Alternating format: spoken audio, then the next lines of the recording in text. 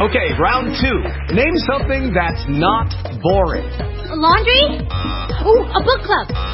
Computer solitaire, huh? Ah, sorry, we were looking for Chumba Casino.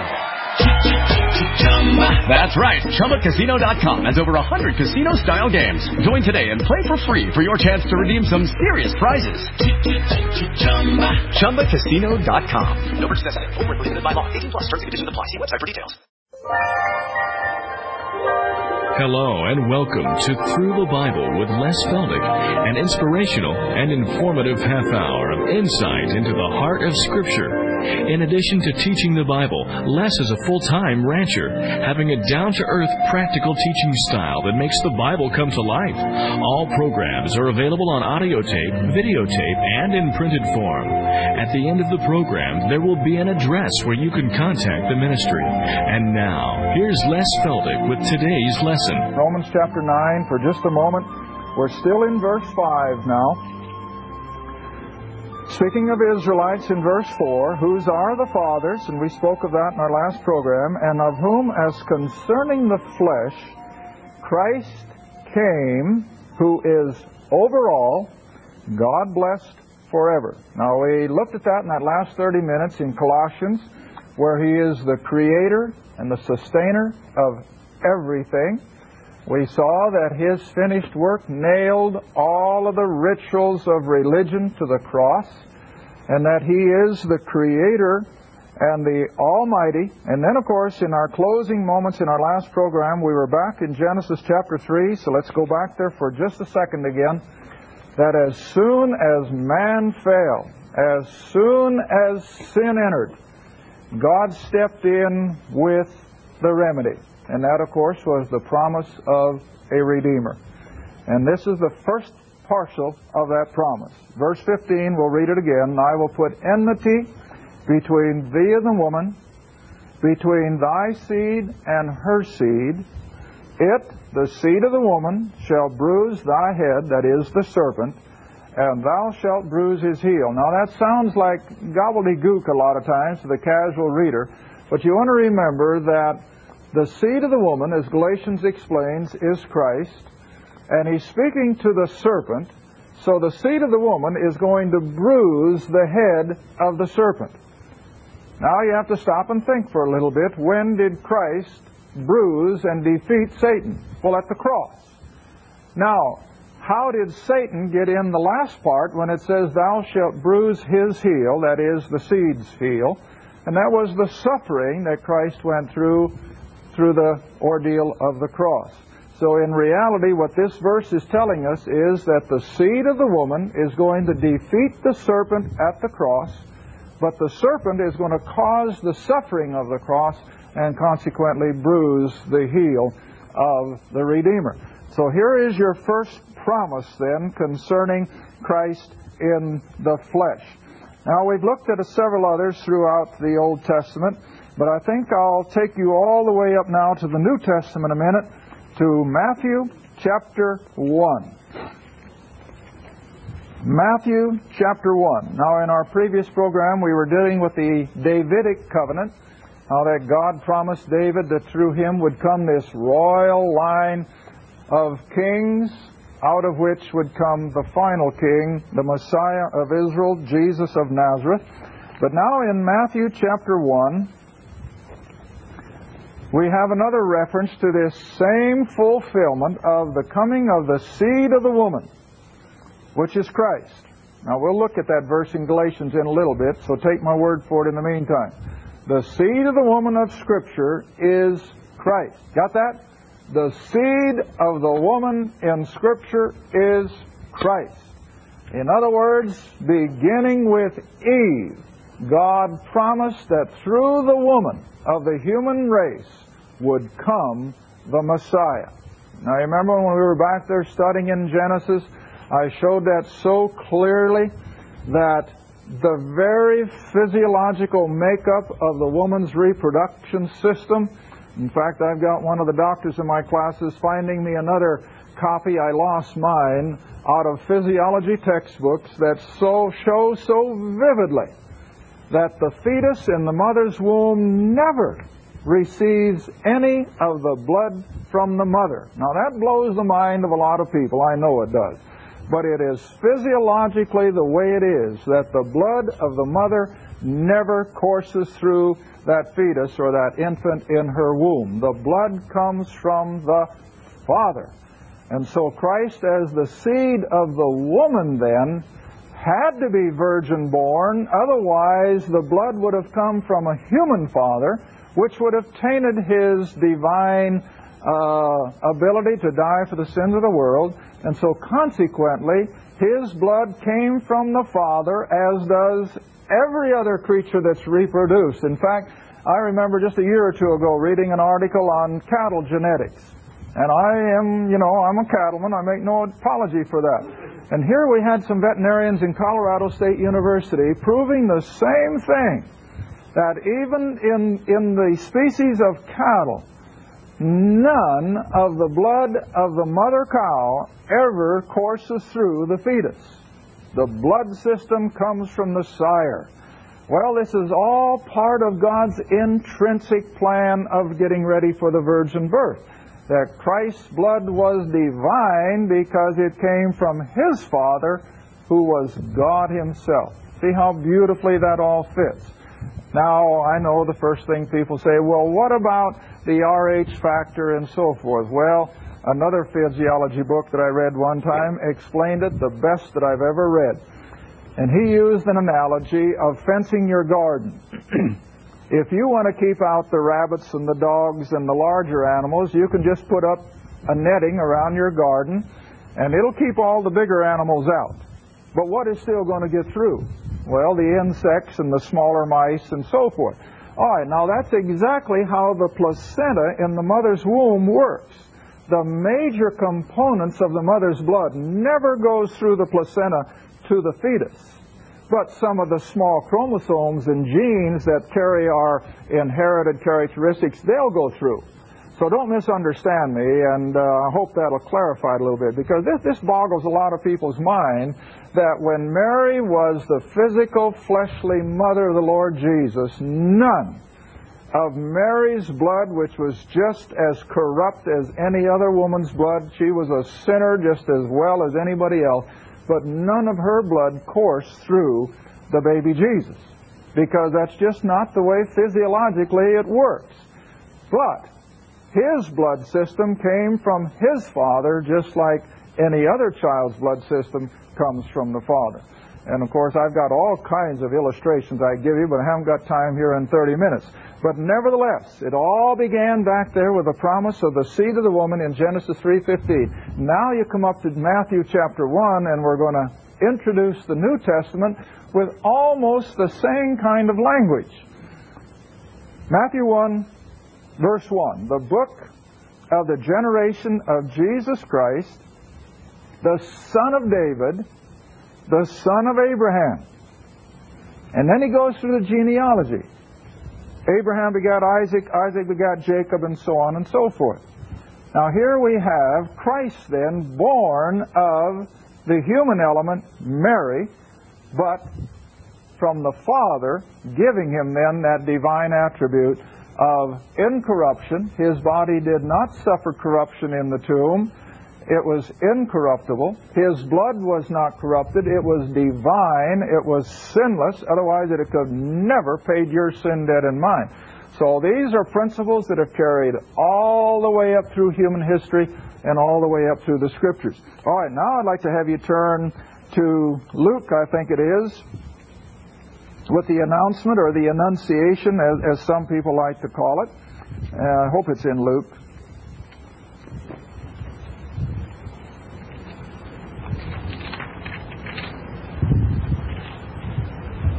No, I think I should have stayed in Matthew.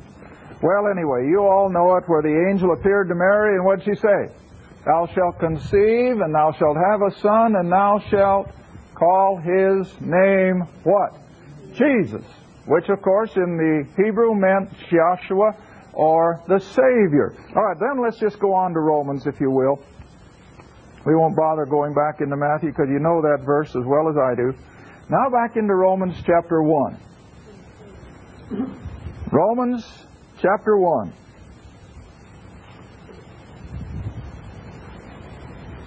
All with me?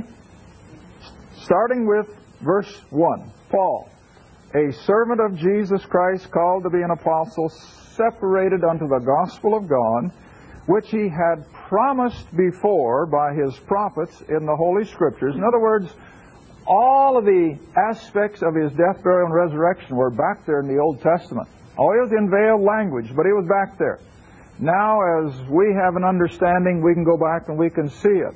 That in Psalms 22 and various other places, there is graphic language of his death, burial, and resurrection. Isaiah 53, as well as others. All right, now verse 3.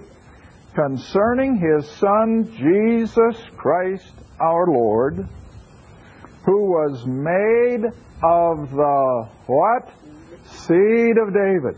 You see how that word just keeps chasing all the way through Scripture?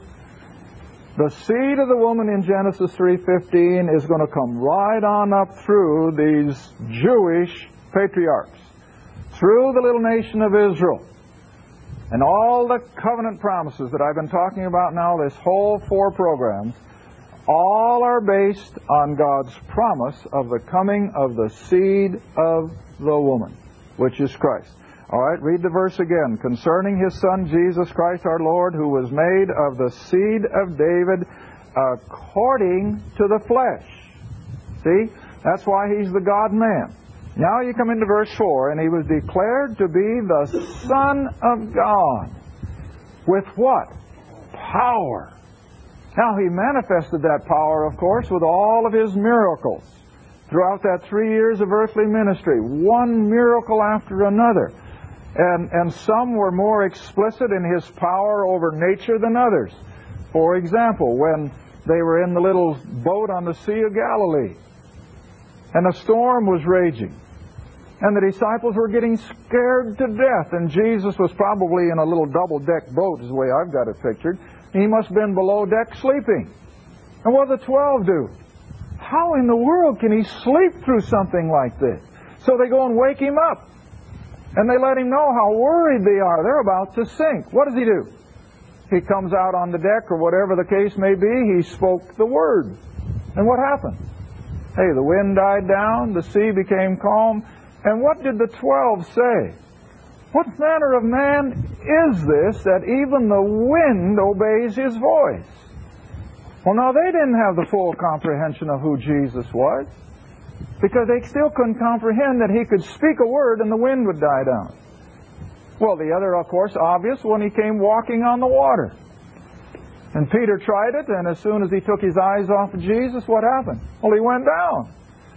Oh, and there's umpteen times how he manifested his power even over nature. You remember when he needed tax money? What did he tell Peter? Well, go down to the shore of the Sea of Galilee and you'll find a fish, and in his mouth is just enough to pay our taxes. How did he know? Well, he knew, see? And then in the last chapter of John's Gospel, the 8th sign in that book, fishermen had been out all night, the 12, or the 11 rather. How many fish had they caught? Nothing. And here he is on the shore with fish ready for breakfast, but he's still not going to let them be skunked, you know. So he says, have you caught anything? Nothing. Well, he says, put your net on the other side of the boat. So, now you know with net fishing, it's pretty obvious that if you've gone all night without catching a thing, something was miraculously wrong, I would think. But anyhow, they put the net on the other side of the boat, and what happened? Full. And yet it didn't break. Well, how did he know? Well, he had that power over even the fish of the Sea of Galilee. All right, now that's what Paul is referring to here in Romans, that he's the Son of God after the seed of David, but with what? Power. Power. And never underestimate that power. All right, now I was going to show you in Galatians where the Scripture declares that it is Christ who is the seed of the woman. Galatians chapter 3.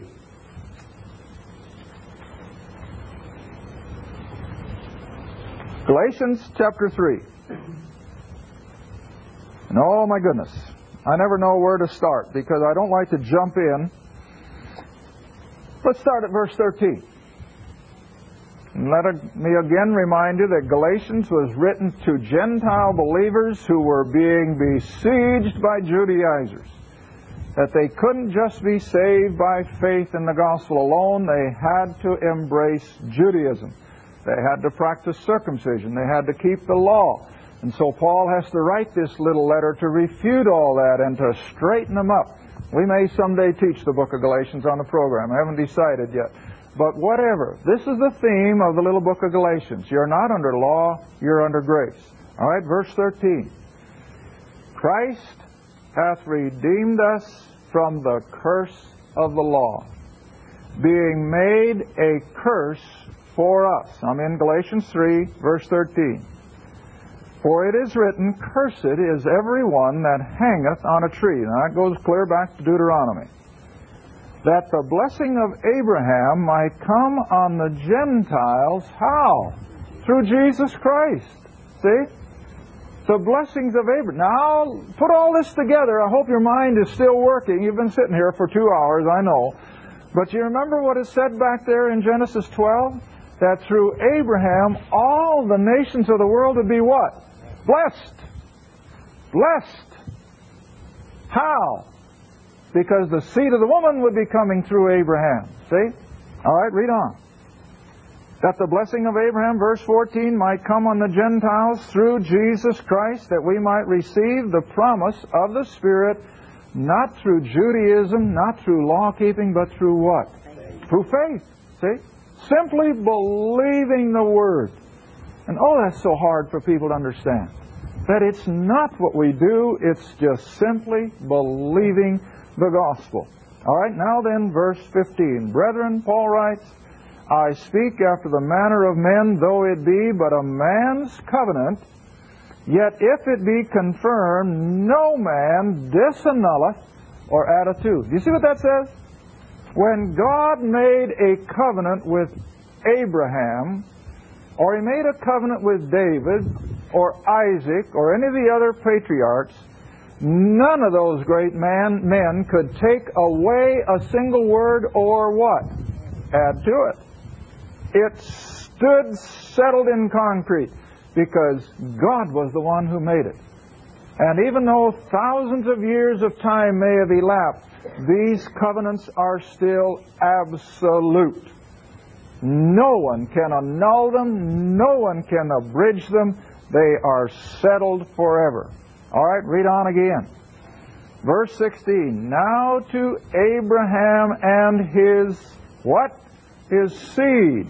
Now, in this case, it's not just talking about Christ, but it's talking about that line of men and women who would bring us all the way to the coming of the Messiah. All right, so now to Abraham and his seed were the promises made. And he saith not, and to seeds, plural, as of many, but as of one. Now here it comes. And to thy seed, that is, the seed of Abraham as well as the seed of woman, and to thy seed who is Christ. And so whenever you see that term, the seed of the woman, in one form or another, it's always a reference to Jesus Christ, the one who was promised way back in Genesis chapter 3. And so all of this falls back on that Abrahamic covenant of Genesis chapter 12, that through that man, all the nations of the world would be blessed. And how would we be blessed? Through that seed of the woman who would go to the cross, who would be raised from the dead, and would become the very epitome then of our salvation experience. All right, now then, for just a moment or two, let's move on into verse 6. I really didn't want to until I had a whole half hour, but maybe we can do it justice. Now back to Romans 9, verse 6.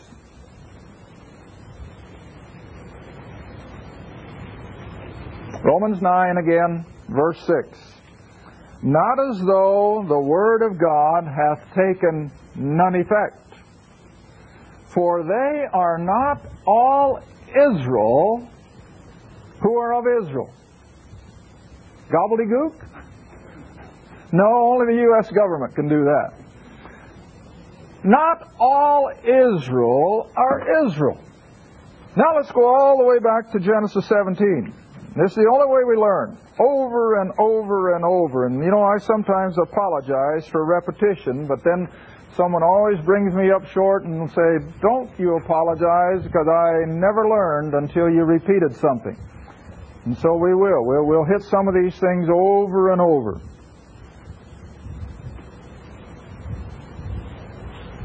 Now, you all know the story of Ishmael. Abraham and Sarai were having no son, no children, period. And so, being human, they got impatient. And so what did one day Sarah suggest? Oh, she lived to regret it, but she's the one who suggested it. Well, according to their custom, she said, why don't you have a child by our slave girl, Hagar? Well, of course, Abraham was just as anxious to have a child as anybody, so he immediately agreed. And so Ishmael is born. But you see, Ishmael was not the son of promise. Israel was after the energy of the flesh. And never lose sight of that, because that carries all the way through Scripture. Ishmael is after the flesh. Isaac is the son of promise. God kept promising, promising, promising. Now, a lot of people don't realize how many years went by. I think that when God first promised Abraham, or Abram, that a nation of people would come from his very body, and with his own wife Sarai, he was only 50 years old. I'm pretty sure of it. Then 25 years go by before he even leaves Haran to go down into Canaan. Now he's 75. Another 14 years go by before they finally decide, well, God's not going to do anything. We better take it into our own hands. You have a child by Hagar, because he was then 86. God didn't come through with his promise of a son until he was 100. So how long did he wait? 50 years. That's a long time. No wonder the poor guy got impatient. But nevertheless, God's due time, you'll have a son. But not every child of Abraham was the promised son. And so he has Ishmael. All right, now let's come back. We read this a few programs ago. Verse 18 of Genesis 17, where Abraham said unto God, oh, that Ishmael might live before thee. But God said, Sarah, thy wife, shall bear thee a son indeed, and thou shalt call his name Isaac. Now, what is that? That's a promise. I think we went through this with one of my classes in the last week or so. Yeah. Whenever God said, I will, what was it? A promise. Now, even though Abram and Sarah may have lost sight of it, yet it was God's promise, and it was going to happen. Now, it's the same way with the promises concerning the nation of Israel tonight. God has promised that He is yet going to return and be their king. He is yet going to give them the kingdom. It's promised. Is it going to happen? You better believe it, because God has said it. Now, man doesn't go on God's timetable. We get impatient. But with God, who is eternal, time doesn't mean anything. Now, for 20 years I've been expectantly waiting for the Lord to call us up. Now, 20 years in God's timing isn't even a split second. I think it's been a long time. And it may be that long yet. I don't see how it can be. I think we're getting so close. But it may not. Because with God, time isn't all that important. All right, so now then he says, you'll call his name Isaac. And now reading down in verse 19 again of Genesis 16. And I will establish my covenant with him for an everlasting covenant, and with his seed after him. Then the next verse, as for Ishmael. Now remember, Ishmael is the son of Abraham. As for Ishmael, I have heard thee. Behold, I have blessed him, and will make him fruitful, will multiply him exceedingly. 12 princes shall he beget. I will make him a great nation. Has God done it? Yes. I mentioned a few programs ago, the Arabs outnumber the Jews tonight 50-1. So God has blessed them. They've got all the oil in the world. What more could they ask for? All right. But, verse 21, and here's where we're probably going to have to stop. But my covenant I will establish with Isaac which Sarah shall bear unto thee at this set time in the next year. And he left off speaking with Abraham. See? So, going back to Romans, not all the children of Abraham are children of the promise. Only those that came through Isaac and Jacob and the 12 tribes.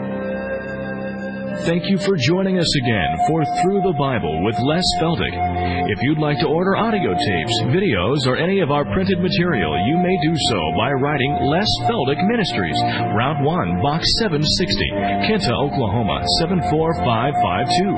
That's Les Feldick Ministries, Route 1, Box 760, Kinta, Oklahoma, 74552. Or you can call us toll-free if you'd like at 1-800-369-7856. That's 1-800-369-7856. Remember, this is a faith ministry, and your participation with us is greatly appreciated. Again, our address is Les Feldick Ministries, Route 1, Box 760, Kinta, Oklahoma, 74552. And our phone is 1-800-369-7856. Thanks again for listening, and please join us next time for Through the Bible with Les Feldick.